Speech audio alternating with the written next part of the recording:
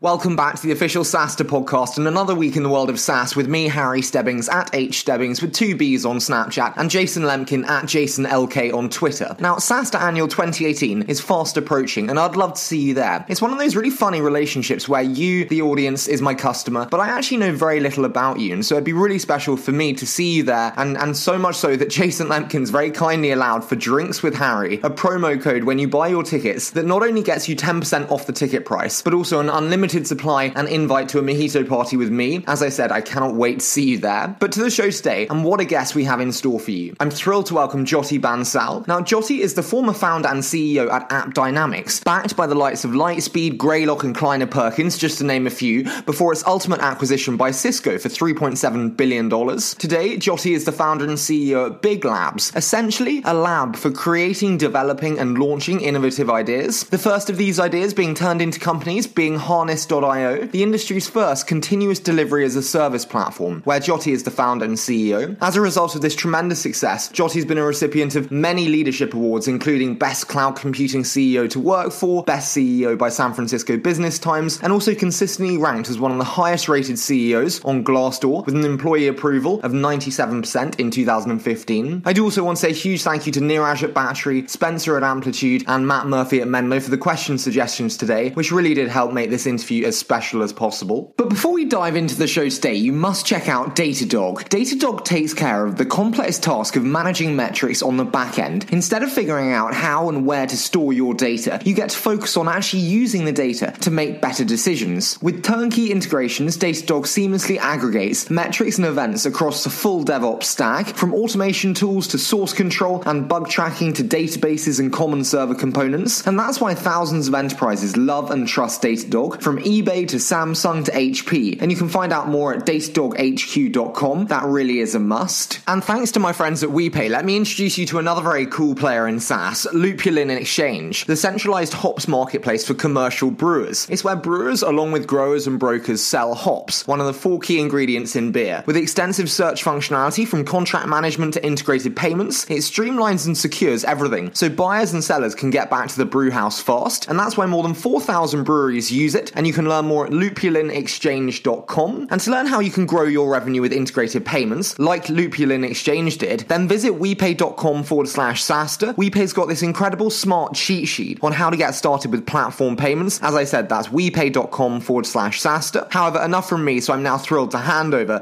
to Jyoti Bansal, founder and CEO at Big Labs. Good. That's perfect. Okay, I think we're warmed up. Jyoti, it's absolutely awesome to have you on the show today. Big hand to the team at Battery for the intro, but thank you so much for joining me today, Jyoti. Thanks for having me today here. Not at all, but I'd love to start with a little bit about you and how you made your way, as we said, from helping your father selling agricultural machinery to founding AppDynamics. So what's the story in a quick 2 to 3 minutes? Well, I grew up as a kid in a small town, and my dad has a business helping agricultural machinery, and you could call it like a mom and pop shop. So I would go and help at the shop. And then I went to school to study computer science. I was always very interested in that. And when I finished school, I just wanted to work in startups or be around startups, so I came to Silicon Valley. And that fascination with startups and my exposure to business early on, in 2008, I ended up starting AppDynamics as my own startup. And today we're going to walk through the process of scaling the incredible SaaS org that was AppDynamics and the different processes there. But I'd love to start on the first element that you suggest as being kind of crucial, being finding your North Star. So how do you think startups should determine their North Star in the early days? To me, the only North Star in the early days is the customer. It's really how do you solve the problem for the customers that you have, and identifying and learning that very well. One thing I see, many startups and at AppDynamics initially, we would do that mistake is obsessing too much about competitors. That what are our competitors doing, or what are potential competitors doing? And what we realized was that was actually misleading us into wrong directions. That we would make what we want to build in the product, what we want to prioritize, what we want, even how we want to message, how we want to position. It should all just come from as many conversations with customers we can have. And once we have customers, what is driving them to be successful with our product? So my only North Star is the customer. You mentioned there that kind of the centrality of the customer itself. I do have to ask, to what extent do you think founders should involve customers in both product roadmap and development? you have to involve your customer in the product roadmap and development, but in a way where the customers, they're providing you the feedback and the validation. Many times customers would not be good at the ideation of solving a particular problem, or how to go about solving a problem. So if you go and ask the customer, how would you solve this problem? You may not get the right answer. That's your job as a startup to solve the problem for them. What you want to ask the customer is, this is how we are thinking of solving this problem. What do you think? So you want to validate your thinking around what you want to do everywhere. Same thing with you want to have a roadmap and you want to go and talk to customers about, this is what we are thinking about our roadmap. What do you think? If you go and ask the customer, tell me what should my roadmap be, that may not be the right thing to do always. Can I ask, you've now invested in companies and mentored founders. Where do you see many founders go maybe wrong in establishing their North Star in the early days? I think many founders go wrong, especially say if you are in a place like Silicon Valley. There is almost like a Silicon Valley echo chamber of some kind. And many times people will go wrong in kind of just talking to folks in Silicon Valley. People are talking to folks in Silicon Valley or in VCs and experts and advisors and all that. And to me, that's many times is a big problem where I see founders going wrong. And I encourage every founder,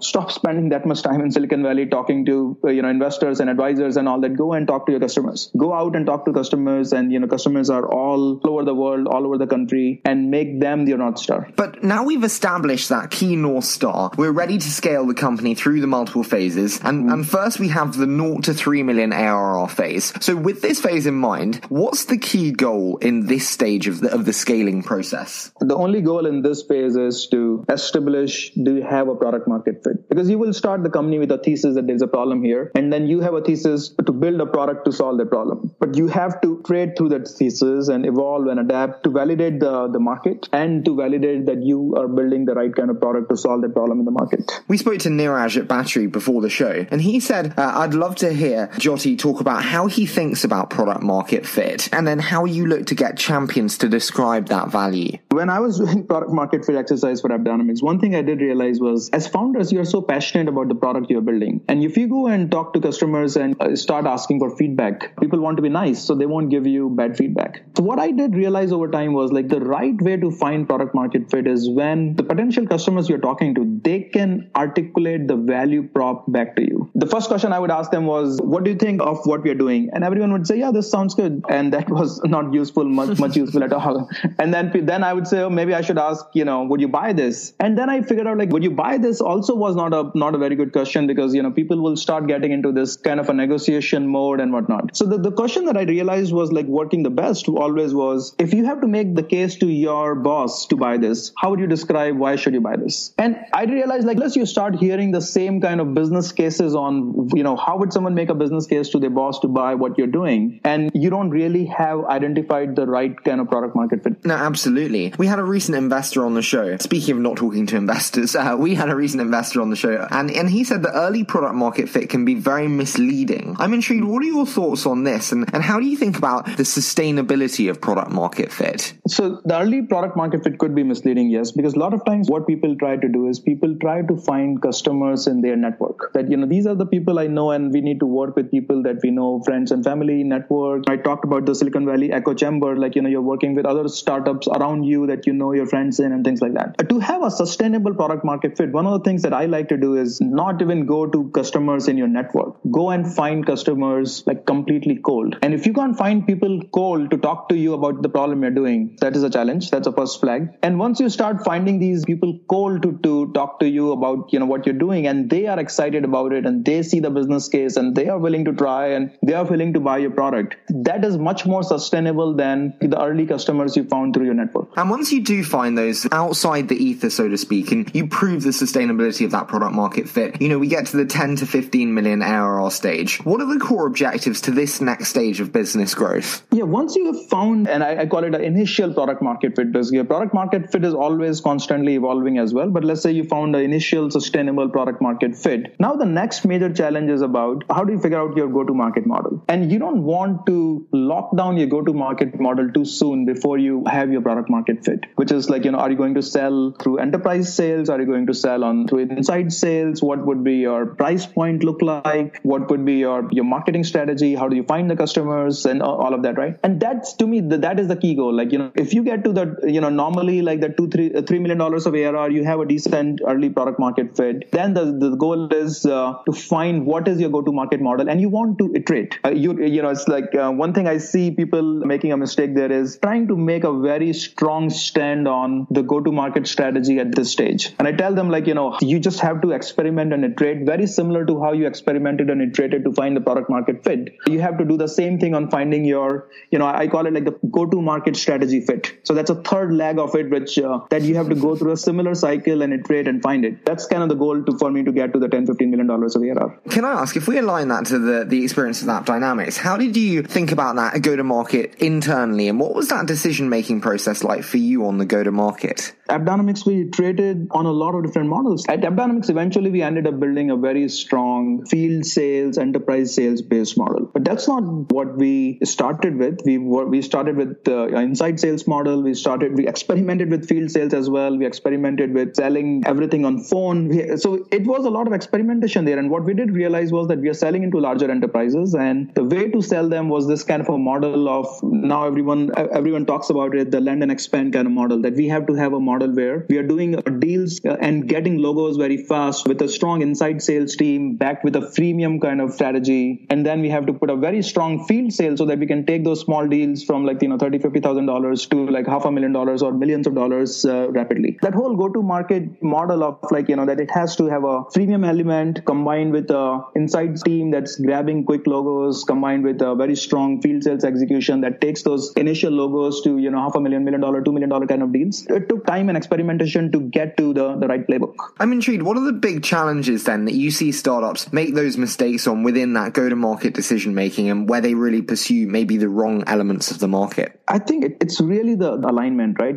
So the one thing that I see people making mistake, and I ask everyone, is to try to have at least a thesis on how your business will look like. And you can adapt from there, like how would your business look like at $100 million of ARR? Then you can at least start charting a course around it. Or, you may want to model it at like, $20 million ARR and $50 million ARR, which to me is like, $100 million ARR based on your understanding of the market, your product, the competitive landscape. Is it going to be, you have 10,000 customers paying you $10,000 a year? Or is it 1,000 customers paying you $100,000 a year? Or is it you have 100 customers paying you $1 million a year? Because you have to understand what the value prop and the ROI of your product is, how many customers are there potentially that you can acquire. And unless you understand that, you really can't engineer the go-to-market. So if your go-to-market is going to be about that your product's value proposition is $20,000 a year, and you're building a go-to-market strategy that's completely based on 6-month sales cycles and enterprise sales force, that's not going to work. But if your product's value proposition is $250,000 a year, and you're building a sales force that can sell at those deal sizes and kind of run the sales cycles, that's not going to work as well. So that's my number one advice I give to people on that. You have to understand how many customers you're going to have and how much are they going to pay you, and then you start engineering your go-to-market for that. So now we've established the initial product market fit. We've really engineered the go-to-market, and we're happy with that. And we're moving into hypergrowth and ramping from 60 million to 80 million ARR. We're scaling very fast here, by the way. So what should be front and center in the mind of the entrepreneur from 60 to 80? Where's the core mental efforts lying now? I think the core mental effort at this point lies less in experimentation.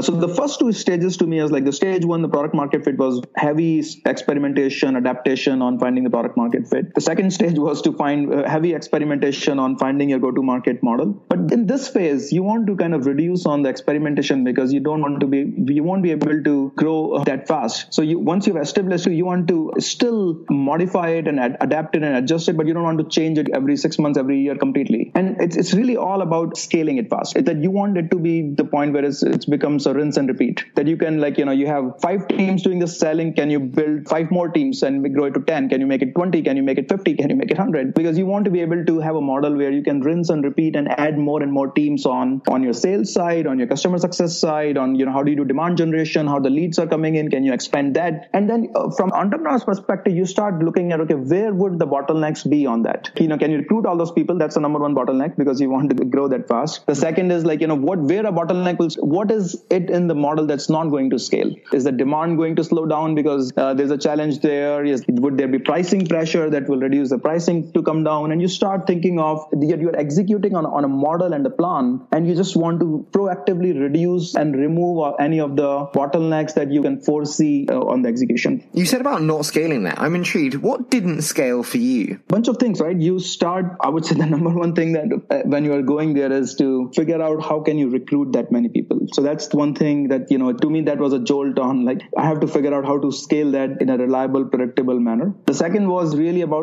so it's like when you're going through that fast, people would, some people don't want to do that. Like, you have to be more organized. You have to be, more operationally focused on it. You have to be more structured. And some people who would not want, who are very good in the experimentation and the adaptation cycles in the earlier stages may not enjoy doing that, right? So you may want to find the right roles for them and bring in the right new people in there. So there will be those scaling challenges. There will also be scaling challenges around that we ran into AppDynamics around like what I call like the evolution of a playbook. The people get used to a playbook, right? So when we were small, when we were at $10, $20 million of ARR, our sales playbook looked different than when we were at $50 million of ARR. People get used to what worked for them. It's okay to keep adapting and changing as we scale, that there would be a different playbook. Like, if you're doing $1 million deal, the playbook would be different than, what you would use at a $100,000 deal, things like that. With the kind of core element there of recruiting and scaling recruiting, do you agree with the hire fast and fire fast thesis? I do. You have to a certain extent, right? There's a balance of it. Like, if you are hiring fast and firing fast and you're firing, say, 50% of the people you hired, you'll completely fall apart. To me, it's like my rule of thumb is if you get 8 to 9 hires out of every 10 right, you're doing well. And you don't need to get 10 out of 10 right. Sometimes people go very slow because they're trying to get 10 out of 10 hires right. And to me, it's like if I get 8 out of 10 hires right, I'll be fine. But you don't want to get to 5 out of 10 right. That will slow you down as well. So it's a balance. And then if we move into the final stage of this scaling process, the pre-IPO or pre-acquisition stage where we're looking at 80 million and above ARR, most recent for you then, what were your key focuses at this stage of the business and AppDynamics? At AppDynamics, the key difference at this stage started to become like a lot of it became about operational efficiency. So we were in that hyper growth mode. It's all about how do we get market share? How do we grow as fast as we could, still keeping the cost and the cash flow reasonably managed. Once you kind of go through that and you have established yourself as the winner or one of the winners in your category, and you are on the path to going, becoming a public company, a lot of focus becomes around operational efficiencies. That how do you get sustainable operational efficiencies in the system? How do you manage your growth so that you can show the leverages in the business? Can I ask, before we dive into the 60-second SaaStr, where do you think you did particularly well in establishing this operational efficiency? When you look at the engine that you created, where do you look back? Obviously, everywhere with pride, but there are the elements where you see you excelled. I think we excel at AppDynamics in the operational efficiency is building additional products to expand ourselves to a platform. So when I look at like the best way for us to get the operational efficiencies is, so we are selling our product one to our customers. Can we build like another 3, 4, 5 adjacent products and expand it to a broader platform? Because the operational efficiency of us selling these adjacent products to the customers would be very high because they already are customers. We're already selling them. They already are using our base products. And then similar thing on the engineering side, like the cost of building them on the same platform would be lower. At AppDynamics, I called it that we got to evolve from a product to a platform. So, and we set the goal at around like the $50 million ARR mark, that now is the next step will be about evolving from a product to the platform. And that will get us the operational efficiency. So now, AppDynamics, part of Cisco is doing $400-500 million of ARR now. And a lot of it is that investment that we made to do the product to platform and the operational efficiencies that it brought to us for a long term. Where do you think most fail in establishing such operational efficiency? I do think where people fail is, when you go through those hyper growth mode, there is a cultural aspect. Like, things are going so well. There is so much funding available. Every investor wants to invest in you. Things are moving so fast. And then people kind of lose sight on the discipline around fiscal, around spend and cost kind of things. Second thing people fail is like, people don't, where would you get operational efficiencies a year from now, 2 years from now, thinking ahead? Because when you are at that size, you have to start thinking 2-3 years ahead because some of the efficiencies, you have to work on for 2 years to start getting them. I do want to dive into Jyoti's 60-second SaaStr. So the quick fire round, 60 seconds per one. How does that sound? Sure, sounds good. So the most important job a CEO can do is management upgrade. Do you agree?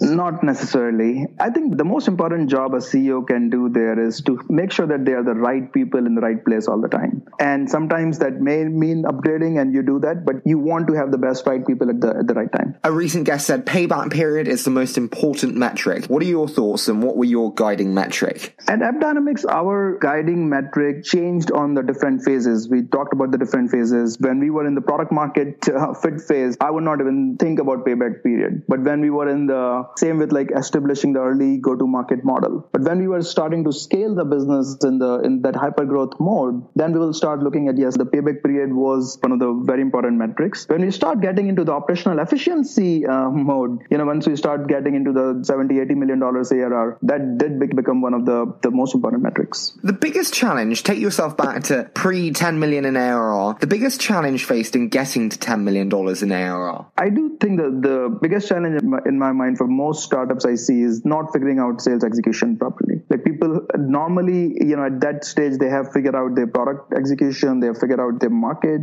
they struggle with getting the sales execution right. The favorite SaaS reading material, what's it for you? When rainy day, what do you love to sit down and read, Jyoti? Jason Lemkin on Quora.